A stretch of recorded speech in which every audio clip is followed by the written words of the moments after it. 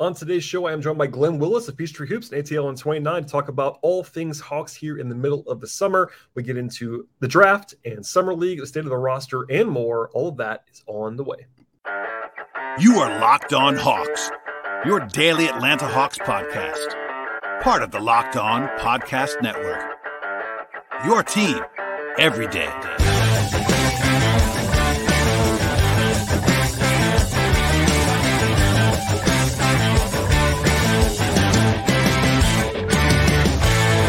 Hello, friends. Welcome to episode 1530 of the Locked On Hawks podcast. I am your host, Brad Rowland, coming to you over the weekend here in late July. And I am joined on this podcast by my friend Glen Willis of Peachtree Hoops and ATL 29 for part one of a two-part conversation. Also, today's show is brought to you by FanDuel Sportsbook, official sportsbook of the Locked On Podcast Network. Visit FanDuel.com/lockedon right now to get started. And also, one more thing here. Please make it your first listen each and every day and subscribe to the podcast anywhere you get your podcasts, places like Apple and Spotify, YouTube, etc. As mentioned a second ago, Glen Willis is here talking about all things Hawks, some draft talk, some summer league talk, some prospect talk, and then some roster stuff at the end of this two-part conversation. Always fun to talk to Glen, who is fantastic, as we talked about in a second. Once I bring Glen in, the player capsule series that we did is a fantastic listen across the entire Hawks roster, and that Glen is one of the best in the business at covering the Atlanta Hawks. All right, with all of that out of the way here in late July, we'll be diving in with Glen right now. I am joined now by my friend Glen Willis of ATL and 29 and Peachtree Hoops and all kinds of places on the internet. Glen, welcome back to the podcast. Thanks for having me. It's been a while. I will say at the top of the show, our player capsule series is very relevant still. I had someone find them for the first time, send me a nice note on Twitter a couple of days ago saying, hey, these are awesome as a resource. And I said, actually, they are pretty good. I mean, I think that they're very useful for Hawks fans that may have missed even any of them. And with the exception of John Collins, everybody that we talked about is still on the roster. So it's very replicable. And I try not to bug you after that. So long story short, Glen and I did a bunch of shows for a while, and then we've not talked in this form in like almost 6 weeks. And it was on purpose, Glen, because you gave me a lot of time, and I appreciate you coming back and doing more. Yeah, and we had our chance to catch up in Vegas during summer league, so that was between you and me and not the whole world in that case, And it was yes. Good to see you, and that was fun and stuff like that. It's funny right now. It's like, what's the NBA? I haven't even looked at like a hoops rumor like update for like a week and a half. So if you ask me about something that's like surfaced across the league in the last like week and a half, I'm taking a break. So I don't know what any of that stuff is. I also have to apologize if you're watching on YouTube. I don't know why the light is coming in now, but it's fine. It's a low budget podcast, Glen. It's all about the actual content, not the same quality. Place I've recorded like the last, so I don't know what's going on. It is what it is. I'll take the blame for that. But no, and as someone pointed out to me this week, we do still owe the listeners a Trae Young player capsule, and we've not forgotten.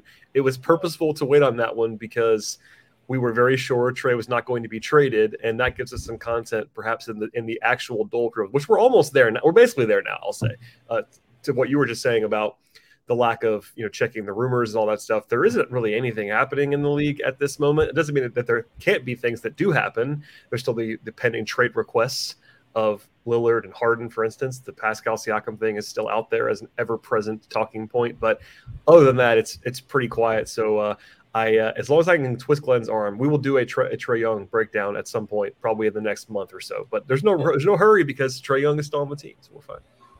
Yeah, he is, and it's you and I laugh when we say this because it's like, what new thing is there to say about Trae? How can we like offer new thoughts and observations on Trae? Yeah, I'm sure like once we get into it, we'll talk for like an hour and a half. Yep.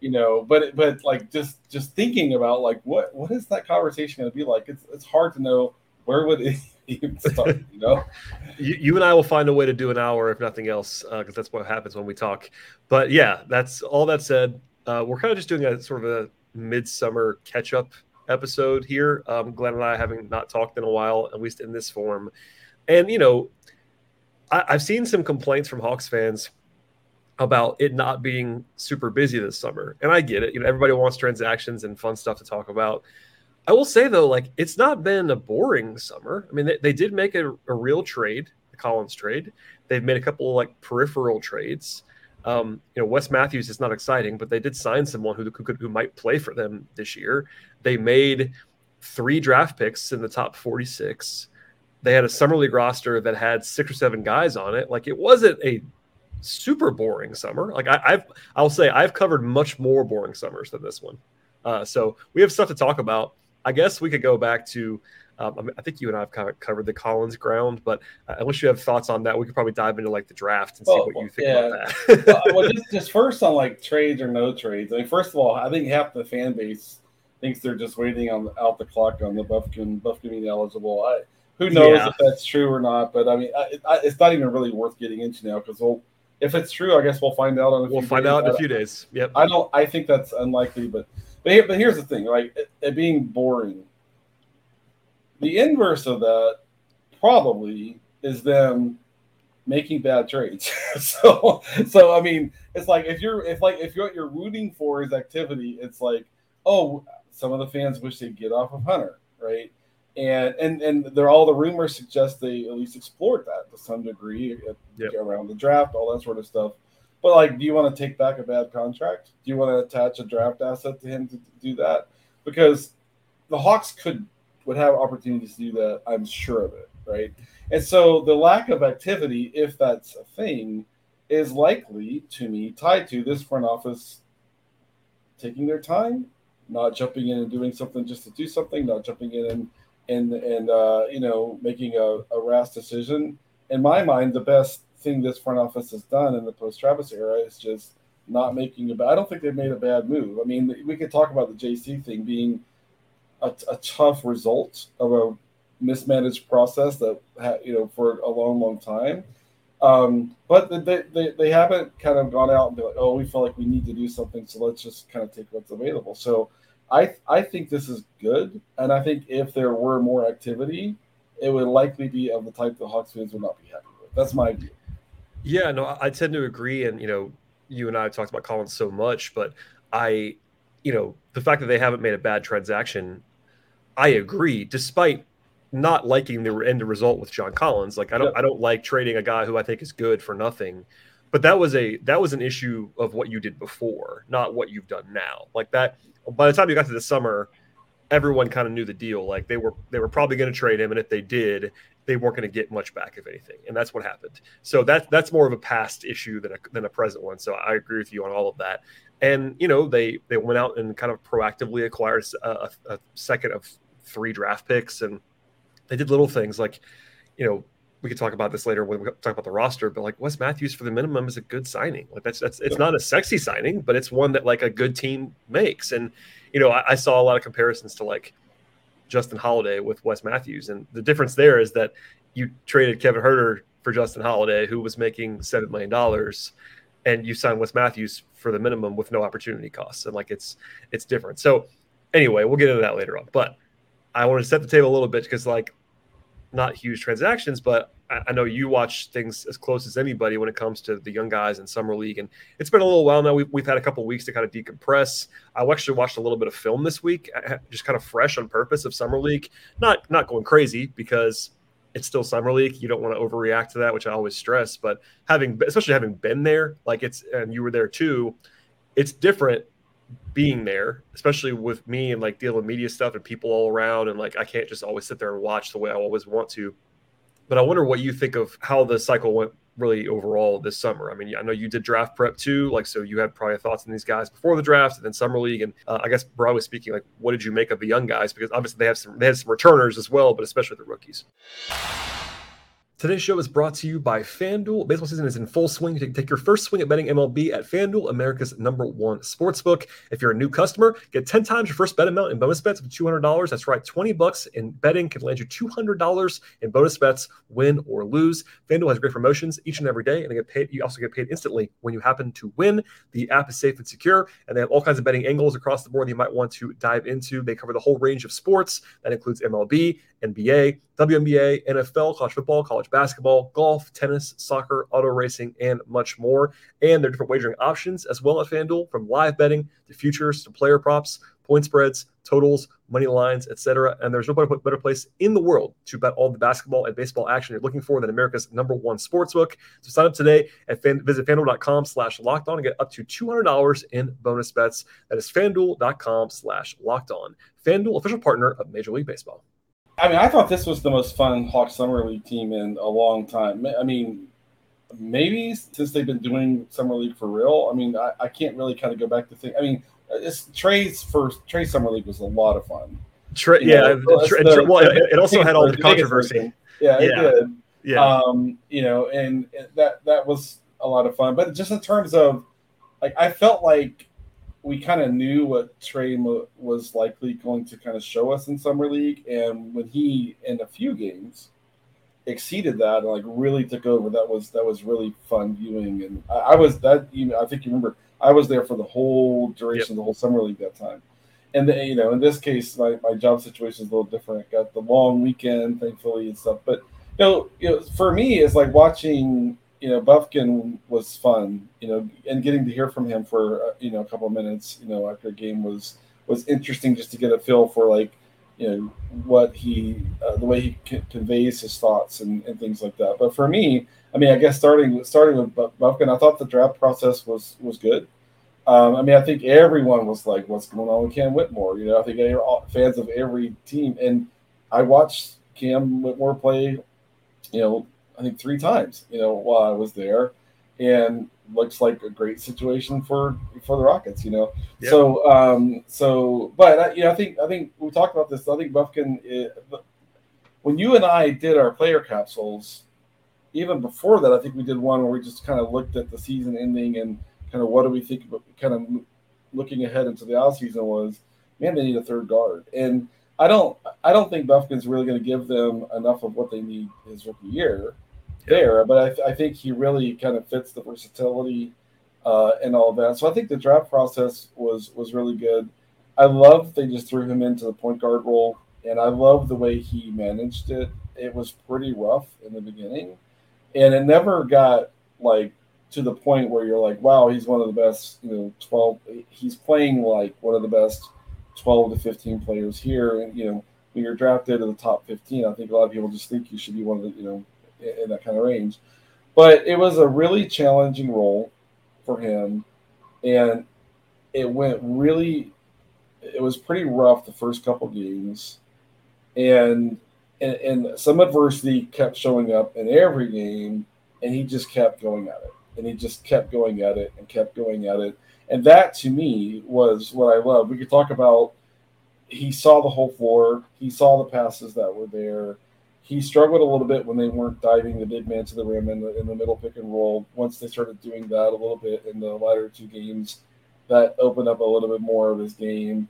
But it was really more of him attacking the challenge that his coaching staff gave him and not letting adversity cause him to back off for a single possession. And that, to me, says a lot about what we can expect from him long term. He's, it's been well chronicled. He needs more strength and technique on defense to manage the physicality aspect of what he's going to deal with, especially if he's defending on ball, countering screens, working across screens, all that sort of stuff. But I believe that he'll attack that challenge with the same mindset that he showed us kind of working through the adversity on offense. So I came away just super impressed. I commented on the Hollinger piece on how he was one of the, maybe the worst first round draft pick. I'm like, and he can, Hollinger can put out, he has enough standing to have credibility with things he puts out there, and I wouldn't just kind of shove it aside. I just think it's hard to watch all the teams play and come back with nuanced takes. If you ask me, Glenn, what did you think of these 4 guys on the Net Summer League team?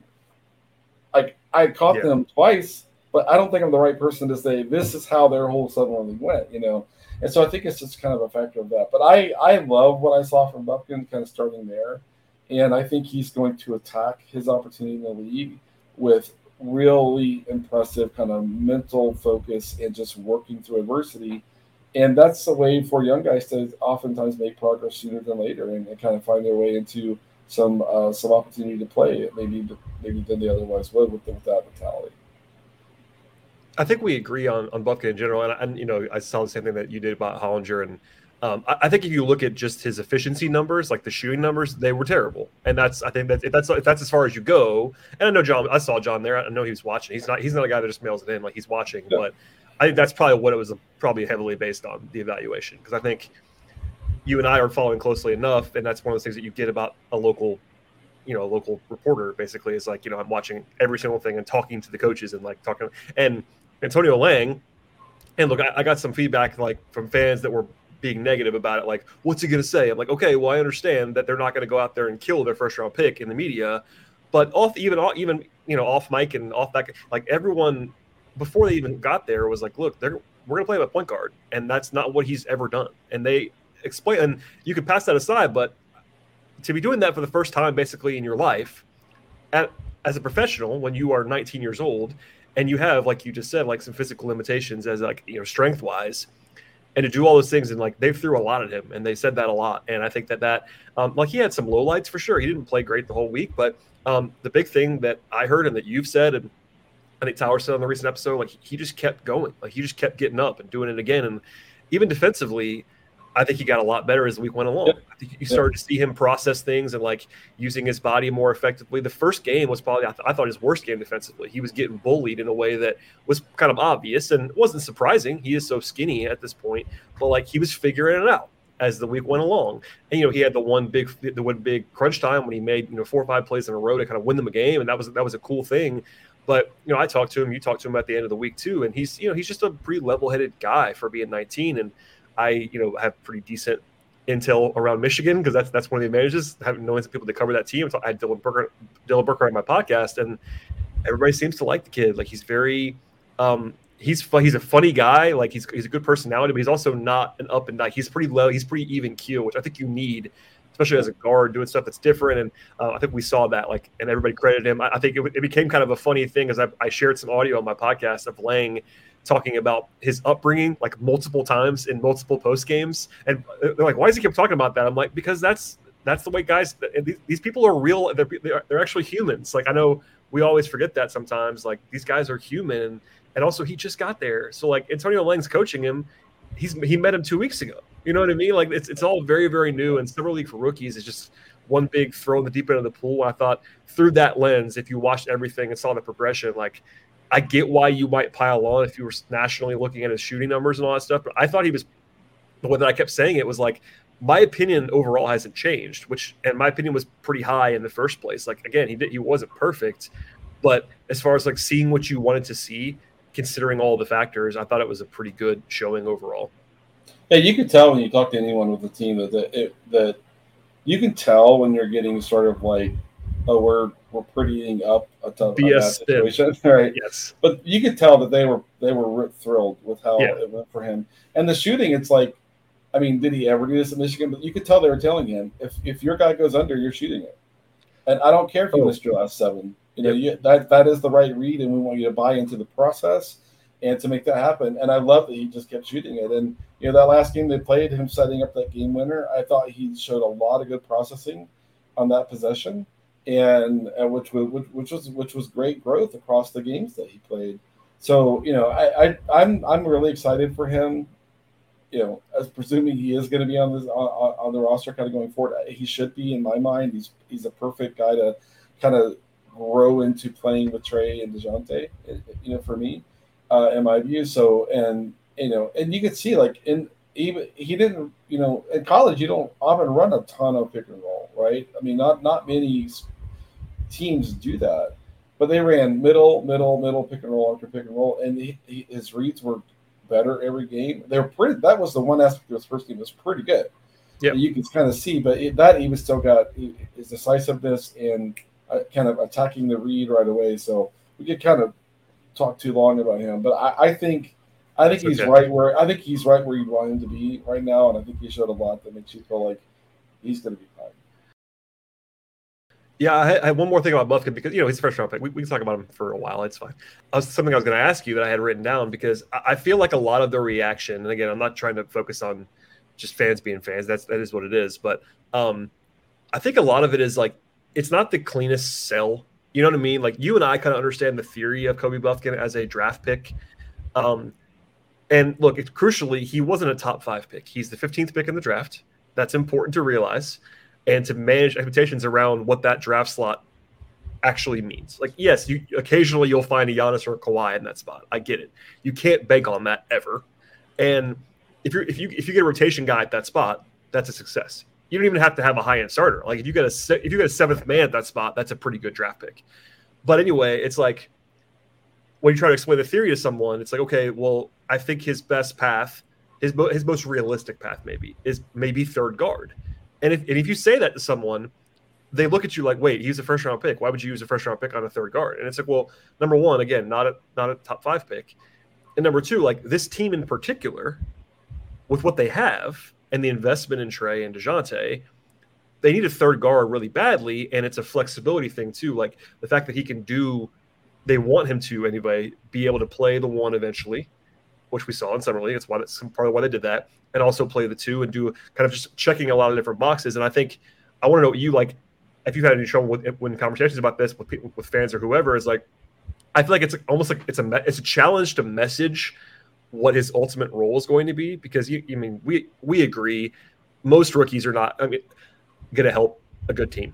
It is what it is. I always say that, everyone always ignores it. And then in March, they're like, hey, you're probably right about that. And it's fine. Like, it's not sexy. You want to have your rookie do these things. But I think even long term, it's like, okay, it's hard to explain to someone that, like, if he becomes a really good third guard, that's a really good outcome for that draft pick. Yeah. And am I making sense? I feel like it's almost a challenge with messaging, because let's just say they draft Cam Whitmore, right?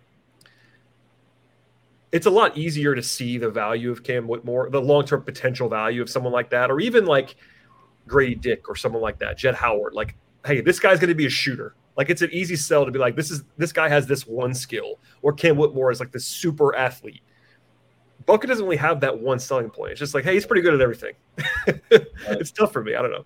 And the versatility is super valuable, but it is harder to get fans excited about, them not be able to see the one thing that really jumps out at you, like a shooter does, or like a defender does, a wing defender does, or something like that. So, but fans will, probably maybe not believe me, but even in the 5 to 10 range, if what you get is like a guy who is a 6th or 7th guy who ends up being a 6th or 7th guy on a really good team. Yeah. That is a good outcome. Go look to Basketball Reference and look at 10 years, just whatever 10 years of 6 through 10, 6 through 10, 6 through 10, and just notice like how many of those guys became all-stars. You will be surprised at how few there are. Even as high, this is a whole different rabbit hole, but I've done this bit for years, and people always get mad at me about Marvin Williams. And obviously, they should have drafted Chris Paul. I'm not gonna, or Darren Williams, even whatever. But if you look at like the median, Hall of Famer, that's controversial to say, right? If you look at the median outcome of even top 3 picks, like number 1 overall is a different category, because like that's star more often than not, honestly. But that's the only slot that's like that. Anything beyond number 1, if you get a 10-year rotation / starter at even number 2. That's like in the middle of outcomes at that spot, which is crazy, but it's true. So if you go down to 15, and like, okay, recent examples from the Hawks. Yeah, they hit like triples on John Collins and Kevin Huerter at 19 overall. Those are really, really, really good picks. And maybe AJ. And maybe AJ's the same thing. Maybe Jalen's the same thing. And I think that there's a little bit of a spoil factor there, because the Hawks they've hit, it seems like they've hit on every single one of those mid-round picks for 5 years, because Collins was an objective hit, Huerter objective hit, and we think AJ and Jalen are on the path to do that. So if you hit on 4 in a row in that range, it also tends to raise expectations. Right. And anyway, it's just an interesting talking point, and I feel like it's because of who he is and who they already have. And it's kind of hard to sell, like, hey, especially with DeJounte now signed long term, it's like, 3 years from now, he still probably isn't starting for you.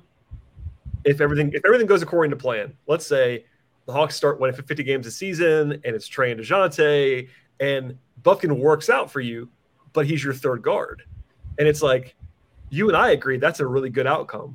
Yeah. But I don't think everybody is going to agree with us on that. Like, it's like, but he's not starting. And, I hate starting lineups. I just think it doesn't matter that much. But it's just an interesting conversation that I think we might be having for a while. And I think if it works out, we'll probably have it even for 5 years just because, hey, it's like, what is he actually and all that stuff. Yeah. Yeah. I mean, the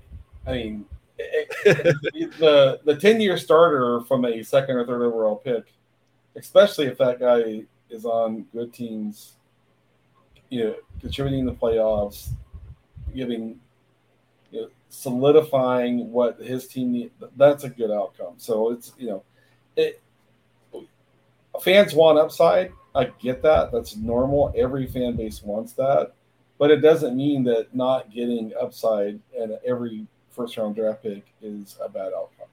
Yes. You need connective players. You need supporting players. You need guys that just bring solid play on both ends and kind of keep everything running and moving and all that sort of stuff. Those guys are really, really valuable in the league. And the teams that aren't good, when they get kind of the top of their roster right, often what's wrong is spots 4, 5, 6, 7, 8, 9. You don't have enough guys that can do all of those things to kind of keep everything else connected, and that's a good outcome. So we agree.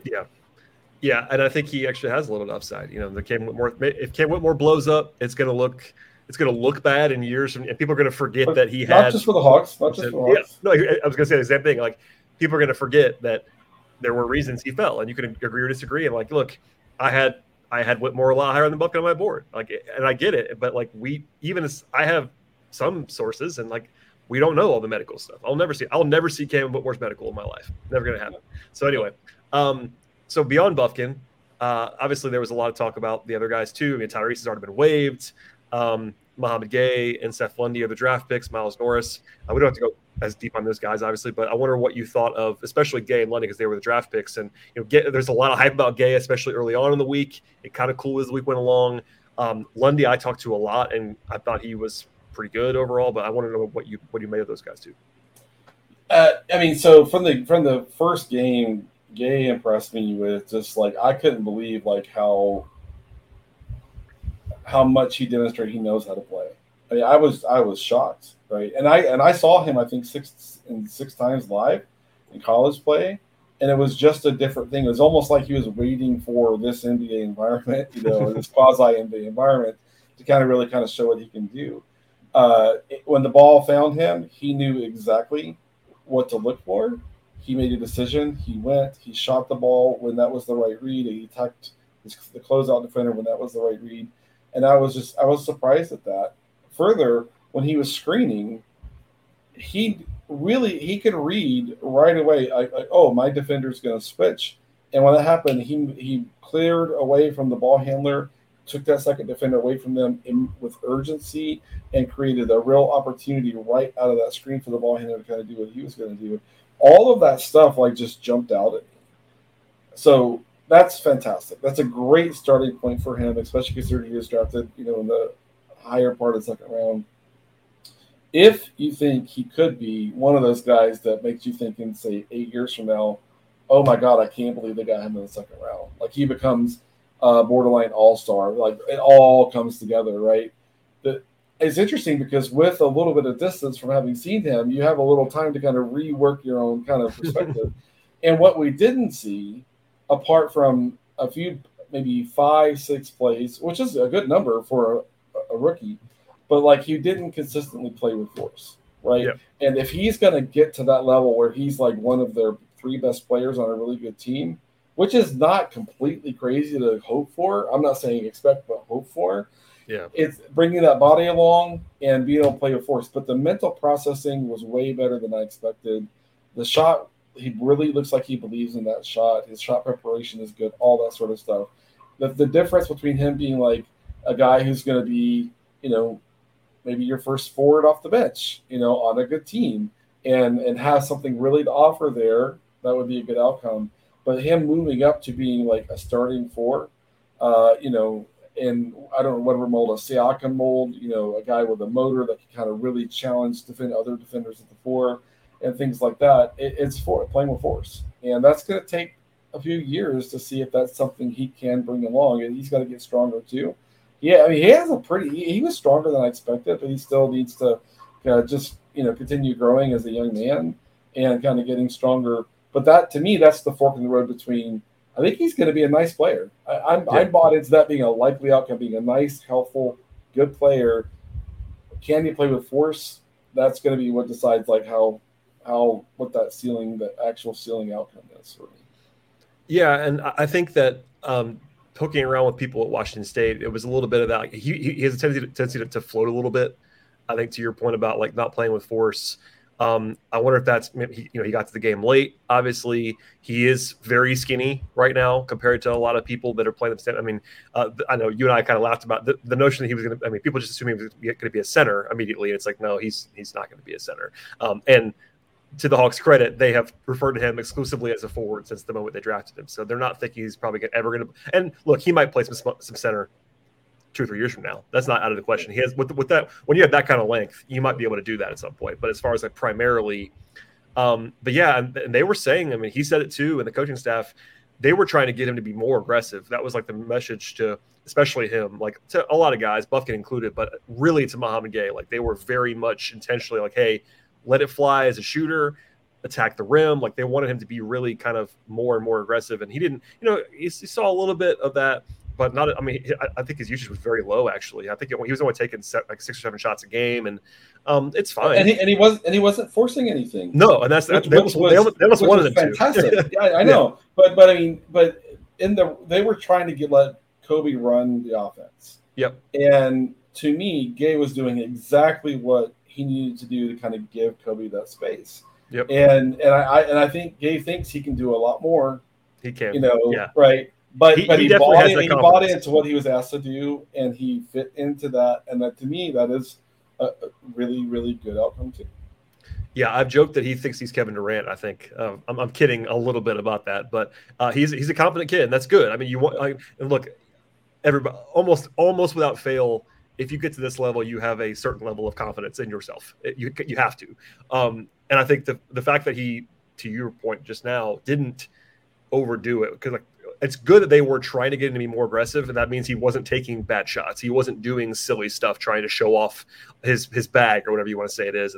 And yeah, I think working on the little things would be interesting for him. I think that he is far away. I mean, Bufkin is too, but I think Gay even more so. Like, I think he'll be in College Park a lot this year, and that's fine. It's a 2nd round pick on a good team, and they signed him to the 4-year deal, which it was good timing that the Hawks that new exception exists now, where you could just kind of add that guy into a 4-year deal with a team option on the end, and if it pops, that's the deal you want him on. I mean, if it works, that's a great contract, and if it doesn't cost you really much of anything. You move on, and it is what it is.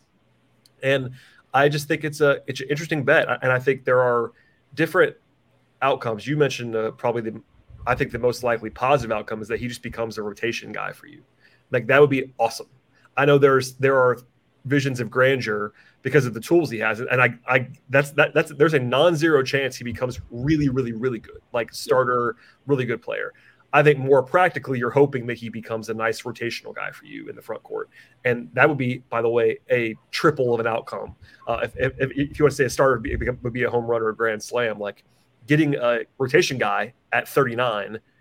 The Hawks haven't had, I mean, I say this all the time, the Hawks have not had a rotation guy from a 2nd round pick in 10 years. It's been 10 years. Mike Muscala is the last one that played a rotation role for the Hawks as a 2nd round pick. So the odds are not always in your favor there, but I think the tools are pretty evident. And I think he already, to your point, I think he's further ahead than I thought he was too. Backing you up, watching the film, Washington State, I didn't see him as much as you did, but I think that I was expecting him to be even more raw than he was, and that's a good sign that he's another kind of half step ahead of that.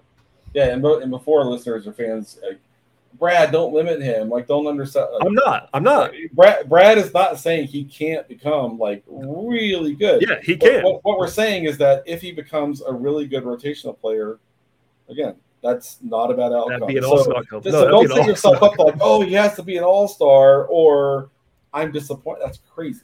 Right? No, it was. I'm not picking on anybody. And look, summer league is also supposed to be fun. You're supposed to have crazy takes. It's part of the fun of summer league, and it goes against my overall oeuvre. But like, it is supposed to be that. But that first game, people were talking about him starting this year, and I was like, guys, you've lost your mind. Like, but it's also supposed to be fun. It's fun, so I get it. So you clearly use the word Uber just to impress me. Yes, no, I'm not limiting Muhammad because look, the fact that I would even acknowledge a second round pick, there is a pathway for him to be a starter in the NBA, and a lot of second round picks don't even have a path that I can see. I can see it with Muhammad Gay. The tools are there for him to be like a really, really, really good player. I just think it's more likely and more practical to view him as like, hey, if he's a rotation guy in 2 years, that would be awesome. Whatever the word is beyond awesome is anything beyond that. But like, as well as sort of a less sexy package to where you're probably aiming for a little bit lower, but almost an easier sell because like going back to even one thing about Bufkin, Lundy's sell is even easier than Bufkin's is. Like, as far as like, okay, I'm going to tell you exactly what this guy's going to do in the NBA. If it works, it's going to be 3-and-D wing. He's going to play a little defense. He's going to shoot threes, and it's not super sexy. He's already 23 years old or whatever it is. But like, the sell on Lundy is almost easier than everybody else because it's just, here's your box, Seth. And literally he said to me, I know my role basically is to shoot. That's not an exact quote, but he literally said that like unprompted to me. He's like, that's my role is to shoot. I'm like, you're right, Seth. All right, that is it for part 1 of 2 with myself and Glen Willis. If you would please check us out for part 2 and subscribe anywhere you get your podcast, places like Apple and Spotify, YouTube. The second part of this podcast should be available right now. So go on over and subscribe/download and listen and view that podcast. Please follow us on Twitter/X at Locked On Hawks. Also follow my personal account there at BT Rowland. I appreciate everybody for listening to the podcast as always. And we'll see you all next time.